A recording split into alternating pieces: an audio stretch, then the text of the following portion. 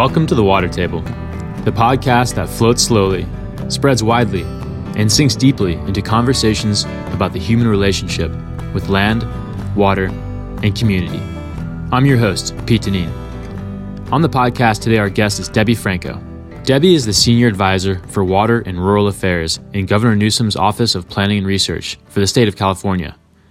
She works on a range of issues, including water, equity, and forest-related economic development, and is also a member of the Forest Management Task Force. Before joining the governor's office, Debbie served as the policy director at the Environmental Justice Coalition for Water. Debbie is with us today sharing her personal thoughts and reflections on a conversation we had with Brad Lancaster, an expert in the field of rainwater harvesting and water management. Debbie, welcome to the Water Table. Thank you. Debbie, can you describe where we are in California with regard to how we use and manage our water? Well, California is what it is because of how humans use water. We harnessed it first to support widespread mining operations and later to support urban centers and to grow food. It's not an overstatement to say that California wouldn't be the state it is without the ingenuity and determination of the late 1800s and 1900s. I do want to acknowledge, though, that dramatic change in the landscape, particularly as it relates to how humans interacted with land and water, came at great cost, the cost of thousands of indigenous lives. Many Californians are still unaware that immigrants to this state actively forced indigenous peoples out of their homes, and the state even had a bounty on Indian heads. I, for one, was entirely shocked when I learned that. And I was in my 30s the first time I ever heard it. Many indigenous tribes and communities continue to struggle to gain access to the resources they need to be who they are, including their ancestral land and water resources that are essential to supporting their cultural practices and subsistence. Their culture and lifeway are inextricably linked to their place of origin. I really appreciate the opportunity to mention this because I believe that California tribes have a whole lot to teach us about how to survive climate change in this place, and our survival has a lot to do with how we treat our land and water. They have thousands of years of knowledge and expertise. I don't think we have the time it would take to catch up with them. California's vast water infrastructure is a human marvel, but it's also fragmented in how we've managed it, and it doesn't actually respect jurisdictional boundaries. Ultimately, it's intimately related to the places that it flows. In fact, it's a resource that we are inextricable from as it flows through each and every one of us and is what makes us possible on this planet. I'd say we have some room to shift toward a better balance between our desire to master our water resources and the opportunity to work in concert with one of the most powerful forces on the planet. Last year, the California State Water Resources Control Board issued a report that found that more than 1 in 10 people in a dozen California counties lacked access to safe drinking water. In Tuolumne County, one of the areas where we're focused, that rate was nearly 66 residents in every 1,000. Debbie, you have a strong background in environmental justice. How does water equity figure into the current social justice discourse? Well, as I just mentioned, the injustice started in California at first contact. Tribes were forced off their land, and their rivers and streams and springs they depend on were diverted to other uses. When I first started working at the Environmental Justice Coalition for Water, I had no idea, like many Californians, that there were people in California who didn't have access to safe drinking water. I was lucky I grew up in the Bay Area drinking pristine McCollum River water. We've made some strides, but assuring access to safe drinking water is still a work in progress and a high priority in this administration. There are also injustices in how water was developed in California, which I came into close contact with when we were responding to the drought. The obvious and well-known example is the public trust case in Mono Lake, but the dynamic continues to play out even today. The one example that I share with folks when I talk to them about this regional inequity is how Tuolumne County was impacted by the last drought. Right out of the gate, they knew they were likely to have water shortages and had 50% mandatory water rationing. While at the same time, Tuolumne River flowed through all of their communities past them into San Francisco, who at the time had, in quotation marks, plenty of water. So we have a lot of opportunity, I think, in the state of California to really ask ourselves what equity looks like when it comes to our water resources. We have people who are on domestic wells, and there's really not a safety net for them. They also suffered mightily in the drought. And we again have made some strides. Some of those communities now have been consolidated and will have more reliable water in the future, but we have many more people still out there who are at risk every day. To me, in a state like California with such abundance, I don't think it's unreasonable to expect that we find a way to assure that everyone has enough water to provide for their basic needs, including the cultural and subsistence needs of our tribes. It's interesting. The role water plays in social justice isn't always readily apparent. Like, there's this guy out in the Sonoran Desert in the city of Tucson, Arizona. His name is Brad Lancaster, who has written a couple books on rainwater harvesting. In a recent interview, he described how this bleak street in his neighborhood was transformed by capturing rainwater. Let's listen. In my neighborhood, on my block, when we started, there were desolate, solar-baked, barren streetscapes. And we moved there because it was affordable. And not only was it affordable, it was centrally located, so we knew we could get around by bike. We didn't have to rely on the automobile. But we went right to work, along with our neighbors, trying to bring more life into it. And by planting the rain, planting indigenous, multi-use, food-bearing, and so on vegetation, now what used to be Bleak Street is known as the Canopy Street, the Food Forest Street. And it's not just the street, it's the neighborhood. So this neighborhood that used to have a reputation for high crime, high drug use, cut through, hit and run traffic, now is known to be one of the greenest neighborhoods in town. I love that. I think what I like about it so much is that if you're someone visiting Brad's neighborhood in Tucson, which he describes as this kind of solar-baked hardscape with high traffic speed and hit-and-run accidents, some drug use and crime, is that it's not exactly obvious that a change in the relationship with water is the solution. And so he gets to work harvesting rainwater, building traffic calming chicans, and creating understory vegetation that gives the street a sense of intimacy, of closeness.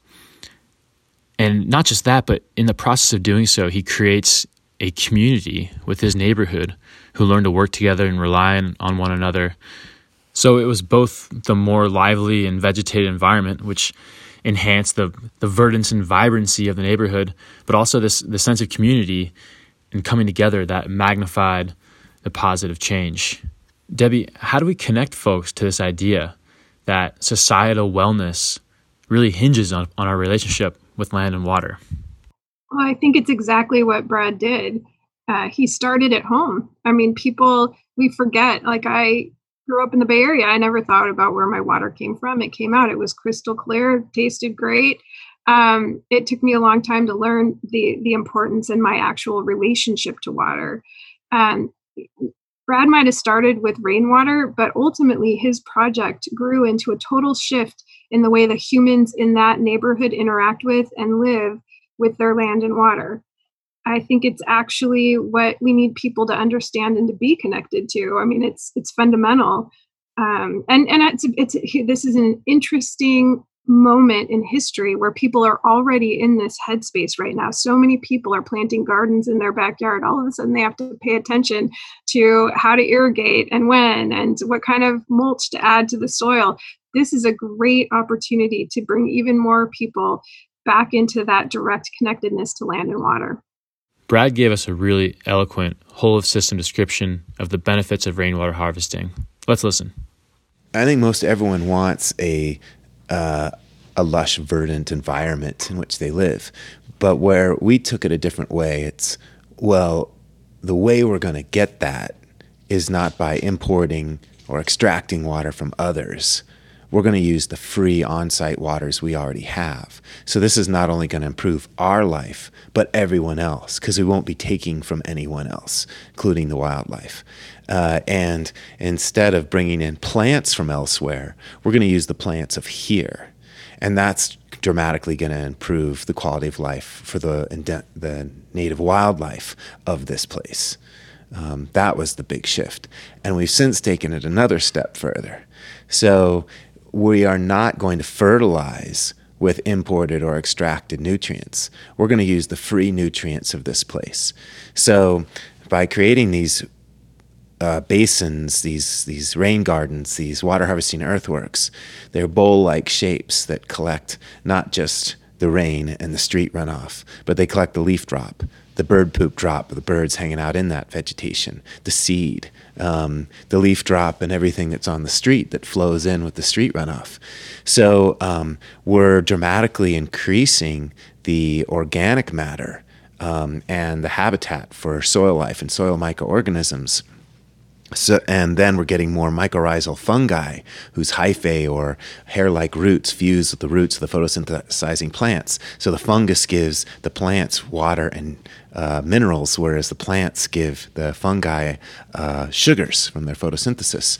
So it's this wonderful collaborative arrangement that can inspire us to collaborate with neighbors and so on. But it also dramatically increases how much more moisture that we've now harvested can be uptaken by the life because they're collaborating, and there's more of that life that can collaborate thanks to collecting organic matter as well as water. There's just so much here. Brad's description of the collaborative arrangement between moisture, soil, and life is beautiful. It feels particularly well suited for California's water system, where many parts of the state import water from faraway places. And as some Western communities begin to feel water scarcity, the impulse seems to be bringing in more water rather than let's look at how we're currently using water and find ways to use that water again and be even more efficient. Gosh, I suspect that many urban communities, folks who might be out there listening right now, who've invested a great deal of money in recycling their water, would disagree with you on the idea that it's an either or. I think they're trying to do both. In addition to recycling, most agencies have invested in encouraging indoor water use efficiency, and we have plumbing codes in the state that require certain levels of efficiency in all of our indoor fixtures. I actually see a huge range of opportunities right where Brad works, and that's in our outdoor landscaping. How we manage water on our landscape, and even more important, how we do it with a holistic view of our homes, neighborhoods, communities, and ultimately how we get to watershed scale. I think we've got so much space to work there together and to build the same kind of organic collaborative space that I love in Brad's words. Brad talks about the need for whole of community involvement. Let's listen. No tree is planted unless we first plant the rain. We knew we had to re-spongify, re-vegetate, re-enliven the watershed. And you cannot do watershed scale work if it's private. You got to get everyone involved. Debbie, you've said before that collaboration is the most crucial tool to achieve water resilience. What do you see as the biggest challenge to community-wide involvement with water in arid regions like California? First, I'd say California is not actually an arid state. We're actually very fortunate to have plentiful water resources, though we do have arid regions of the state. When I first entered the water space, one of my favorite people was a woman named Dorothy Green. She was a local LA activist, super thoughtful. She would say, "We have enough water in California, just not enough to waste." I so wish I could emulate her voice. It's such a simple concept, but in the context of water, where everything seems like conflict and not enough, it was such an impactful statement. Water is like any other resource. Without core values, you end up with inequities. Take money, for example. We have enough money in California to feed, clothe, shelter, and provide safe water to everyone. It's a matter of how the dollars flow. Water's similar. We have enough water in the state for everyone to have their basic needs met. We even have enough for our ecosystems to thrive and to provide for food for people in California and elsewhere. We just don't have the systems in place that reflect that value set, and that allows for imbalances and ultimately inequities. Collaboration in establishing core values is really key to assuring that we're not, quote, wasting water, as Dorothy would say. I think the best place to start is locally, like Brad did. It's phenomenal that he started with Rainwater and ended up transforming his entire community. He doesn't talk a lot about it, but I bet there was a thread of core values shared across the community that underpinned all the projects that they did together. I bet it was one set and one vision to begin, and I bet it grew over time. I mean, that's the beauty of real-time interactions and collaboration. The great thing about doing it at that local scale is that you start with your neighbors. These are people you're going to see regularly. You're going to see them at the grocery store. Your kids might go to school together. And that makes it harder to pull apart. It's different at the larger scale where you go to a meeting and then you're going to go home and you're probably not going to see all those people you saw at the meeting in between. And that makes it easier. It creates fewer incentives to actually pull together, to actually find common values and a common path together. Sometimes you show up and it's your job to hold the line. Versus if you're a bunch of neighbors who are working toward something you all care about. It's good to know, though, that we do have kernels of collaboration already in California. We have IRWMs, Integrated Regional Water Management Plans. There are IRWMs around the state doing really excellent work. We have tribes who are creating collaboratives with non-tribal folks to work toward managing their ancestral lands. We have forest collaboratives of NGOs and community members and businesses and others all trying to collaboratively manage their local landscapes. We have neighborhood-wide permaculture and gray water efforts. All of those are nodes. And to me, the opportunity at hand is figuring out how we knit those together to get to watershed scale. Climate projections for California suggest an increase in climate whiplash, the idea that the region will experience longer, deeper droughts interspersed with wet periods. Brad talks about the need to mitigate these swings by slowing the draining of runoff from the watershed. Let's listen. So by doing all this, we can enable our creeks, our rivers, to flow more consistently than they did in the past. Because instead of this crazy, very short-term, flood-inducing pulse of water, when water is just being rapidly drained off a site, and we get these spike flood flows, we are dramatically slowing down the release of the water from the watershed and the sites in Tucson. We're banking it in the soil and the vegetation and the life. So the release of that water, the surplus, is much slower, much longer into the dry season.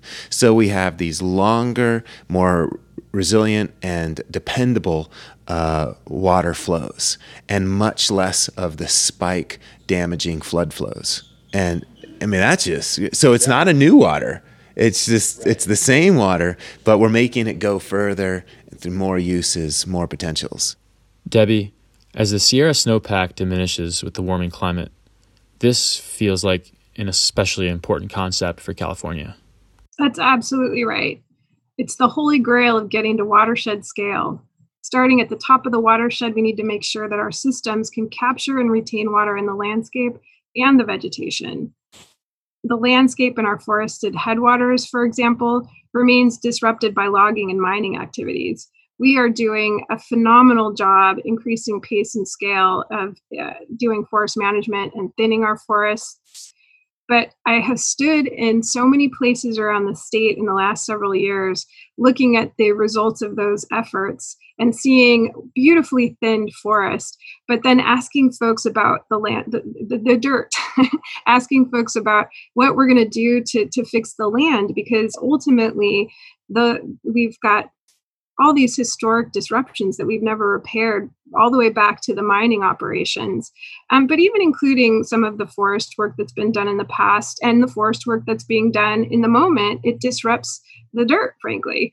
And it's interesting, we'll be standing in a big circle of people, and mostly people look at me like, what?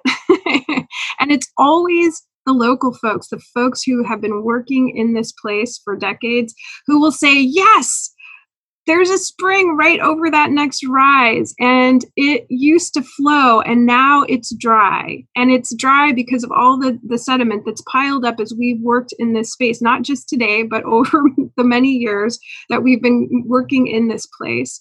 Or they'll say, we put these wattles in so that we protect the rivers and streams and waterways from any sedimentation from the work we're doing. But the sedimentation continues after we leave, and we don't really have a strategy for maintaining these diversions. And practically, it might be helpful if we actually restored the landscape. But all of that impacts how spongy the place can be. There are also instances where folks have been gotten a contract to thin an area, and I'll be standing with them and they'll say, well, we did, we succeeded, we thinned, but practically this was a high mountain meadow. Probably we should have cleared it. And then it would have been an even spongier place. We really do need to find a way to think about all of this as a system. And you can't just go in and fix one thing. You actually have to see it as a system and fix all the pieces. And foundationally, the motto, slow it, spread it, sink it, it should persist from the headwaters to the ocean. And we have some really promising activities, particularly activities happening in the Central Valley right now. We have NGOs, academics, and others who are collaborating with farmers to figure out which crops can be inundated during what parts of the growth cycle and still thrive. DWR, the Department of Water Resources, has a program called FloodMar. It's designed to create tools and encourage managed aquifer recharge during times of high water flow. It has to happen at that scale and all the way down to the neighborhood and household scale. And I just love that Brad has, he articulates it in such a clear and contextualized way. And hopefully we can figure out how to amplify that and convince people that it's possible to do that at watershed scale. Debbie, do you see this as more of a bottom-up approach, like parcel by parcel, community by community effort, or more of a top-down, state-led type of initiative? Or is there some combination of the approaches? That's a really excellent question. I think it's everything. And I love the work that Watershed Progressive does, because I think that you can't succeed without a parcel scale analysis that builds to community, that builds to watershed. Like, that's the connectivity that we are missing right now. But I also think that we need to set some common values, and that at some point makes most sense to do at a larger scale, perhaps watershed scale, but we should have some common values at state scale too, and those should be directly interrelated with what's going on the ground. Brad goes into one of the misconceptions we hear about rainwater harvesting, that you're removing water from the system that would otherwise end up in rivers and streams. Okay, so one is you will be taking water away from people downstream, and not the case, okay? Because we're basically harvesting the rain that is falling on our site, and pre-development would have infiltrated that site. Okay, now post-development and compaction of it, now there's more runoff than normal. Okay, so by harvesting rainwater, we're going back to normal conditions by keeping that water on site rather than letting it run off. And at the same time, generating more evapotranspiring life, cooling the environment, seeding clouds so we can get more rain, and just making for a much more joyous life spot. Brad has this amazing moment during the interview where he recalls the exact point of his life where he transitioned from being someone who articulated problems to being one who focuses on solutions to problems. After taking a permaculture course, he describes this experience meeting a subsistence farmer in Zimbabwe who had been blacklisted by the government. Brad notices his land is lush and green compared to his neighbors. The man is harvesting rainwater, and then he has this epiphany. He sees himself as this selfish man because he's only providing water for himself and his family, and decides that's not the legacy he wants. He wants to help his community. So he starts focusing on earthworks. Let's let Brad tell it. So he was literally chained. He had chains around his ankles, so he couldn't leave his site. And in chains, he is digging swales, digging fruition pits, digging earthworks, creating terraces, all the stuff on his land, because he has to make the most of what he has. He has no other option. And he saw that where water lingers, life grows. Where water drains away, you lose soil, life drains away. So just by observing, he said, okay, I'm going to mimic what I see naturally working, and I'm going to try and fix that which is not working. And that's what got him to where he was. And it was amazing for me because it's like, look, there's nothing theoretical about this. That is so profound. It's so powerful when you all of a sudden see things in a different light. When I worked for the Environmental Justice Coalition for Water, I would often walk into rooms of folks who were very much like I had been. They never had to worry about where water came from. Turned on their tap and there it was. I'd start by inviting them to think about their view of the world as looking through one facet of a prism. There is a whole lot of security in keeping that one focus. Lots of certainty. It's a little disorienting to shift the prism and look through another facet. It's even more disorienting to try to see through the prism to the rainbow on the other side. But frankly, I don't actually think humans will survive on this planet unless we get much, much better at disorienting ourselves. We're in the midst of a worldwide pandemic. Many people are grieving the life they have lost, and we should certainly be working toward assuring that everyone has what they need to survive and thrive. Perhaps, though, this is a prime opportunity to look through the prism to the rainbow on the other side. Debbie, thank you so much for joining us. This has been truly an enlightening conversation. Yeah, thanks to you, Peter. And again, thank you to the Watershed Progressive for the all-important work you do, developing land-based solutions. It has truly been a pleasure. We'd like to acknowledge the Department of Water Resources and the Tuolumne County Resource Conservation District, as well as the residents of California, whose support of Prop 84 made this podcast possible. Thank you to Charles Upton, who recorded the original interview with Brad Lancaster, and to Ryan Evans for editing and mixing. Our theme music was done by Todd Hannigan.